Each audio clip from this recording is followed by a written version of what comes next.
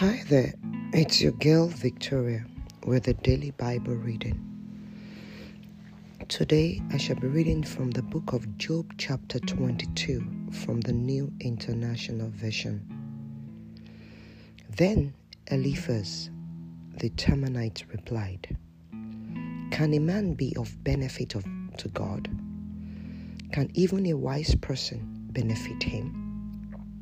What pleasure will it give the Almighty if you were righteous? What would he gain if your ways were blameless?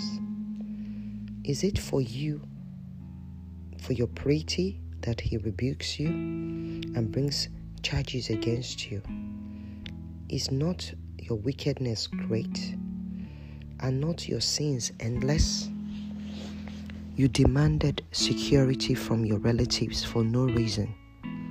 You stripped people of their clothing, leaving them naked. You gave no water to the weary, and you withheld food from the hungry.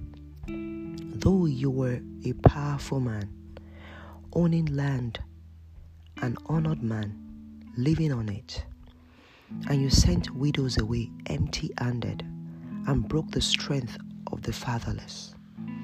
That is why snares are all around you, why sudden peril terrifies you, why it is so dark you cannot see, and why a flood of water covers you.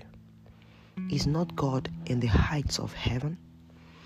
And see how lofty are the highest stars. Yet you say, what does God know? Does he judge through such darkness? Thick clouds veil him, so he does not see us as he goes about in the vaulted heavens. Will you keep to the old path that the wicked have trod? They were carried off before their time, their foundations washed away by a flood.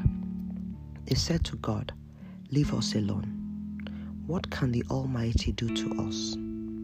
Yet it was he who filled their houses with good things. So I stand aloof from the plans of the wicked. The righteous see their ruin and rejoice.